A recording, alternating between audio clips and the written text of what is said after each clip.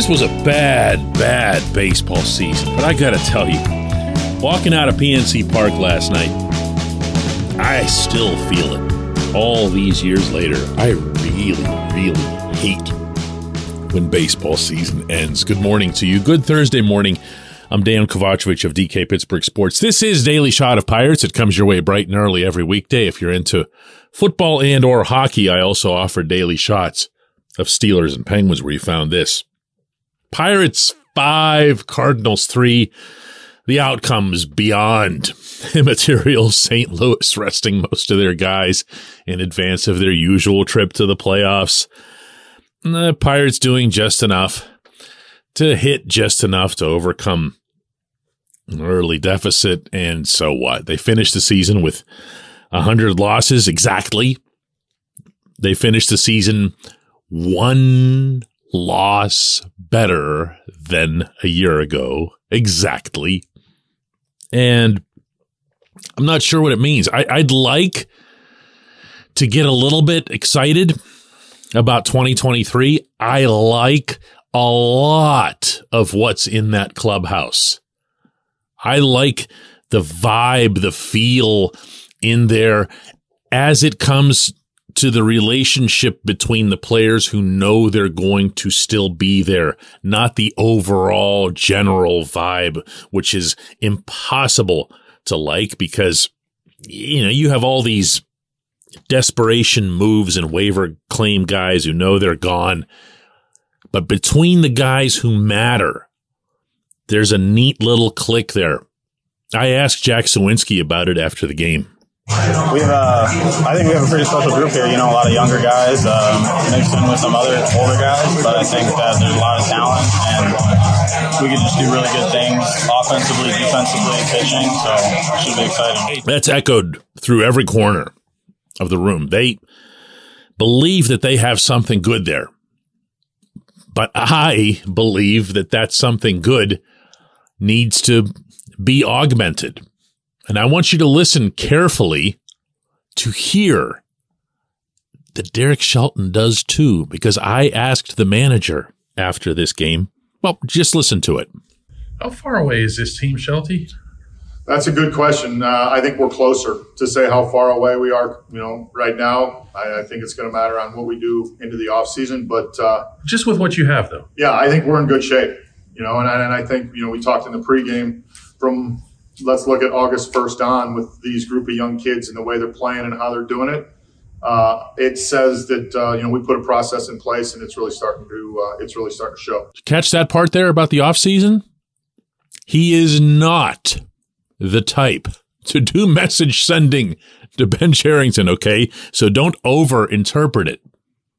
But he also knows, and this is the point that I want to make here, that this group needs support. It needs help.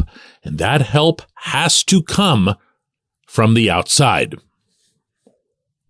This portion of Daily Shot of Pirates is brought to you by our friends at North Shore Tavern. That's directly across Federal Street from PNC Park. It's home of Steak on a Stone, an eating experience, underscoring the word experience.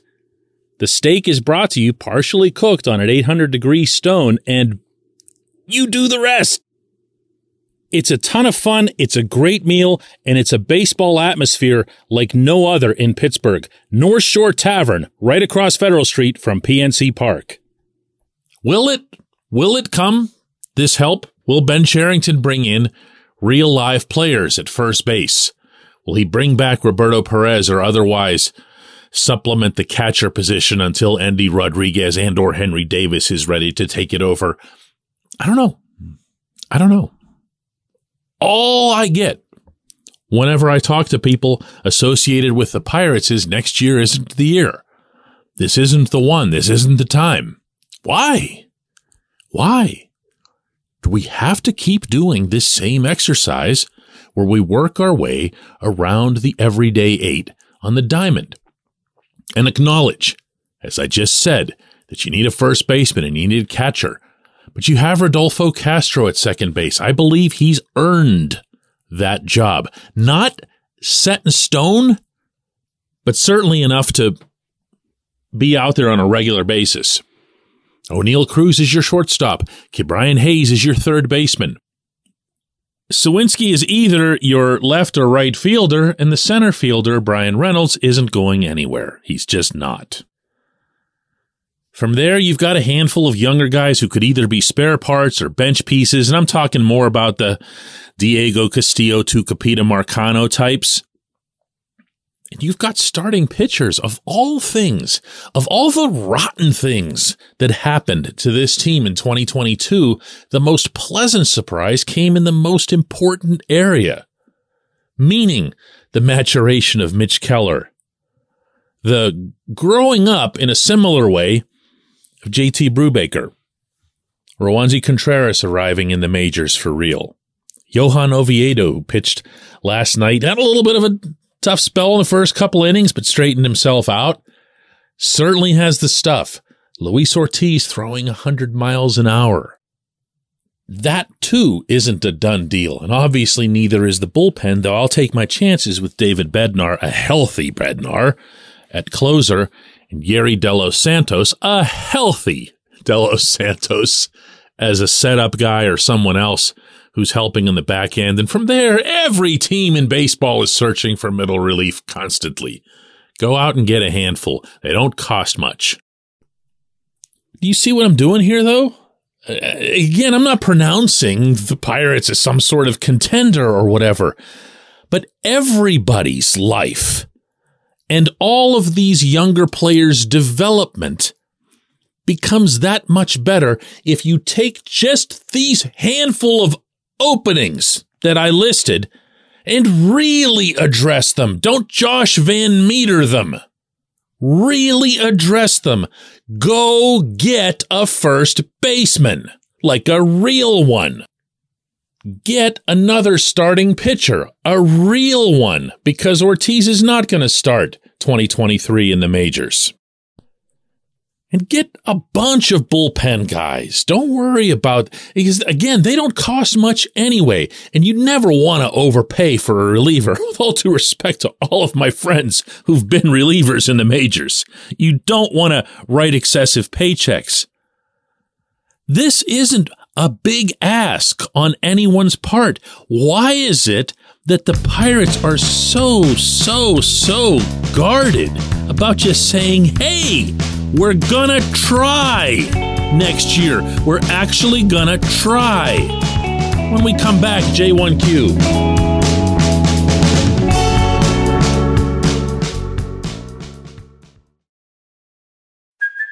Hey, it's Kaylee Cuoco for Priceline. Ready to go to your happy place for a happy price? Well, why didn't you say so? Just download the Priceline app right now and save up to 60% on hotels. So whether it's Cousin Kevin's Kazoo Concert in Kansas City, go Kevin, or Becky's Bachelorette Bash in Bermuda, you never have to miss a trip ever again. So download the Priceline app today. Your savings are waiting. Go to your happy place for a happy price. Go to your happy price, Priceline.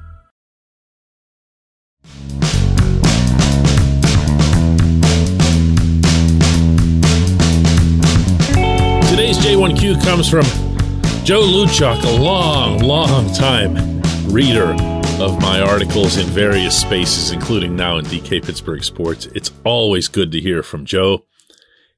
He asks, I don't understand. I just don't understand how you can be in a competitive situation and not care about winning. Joe, I'm completely with you.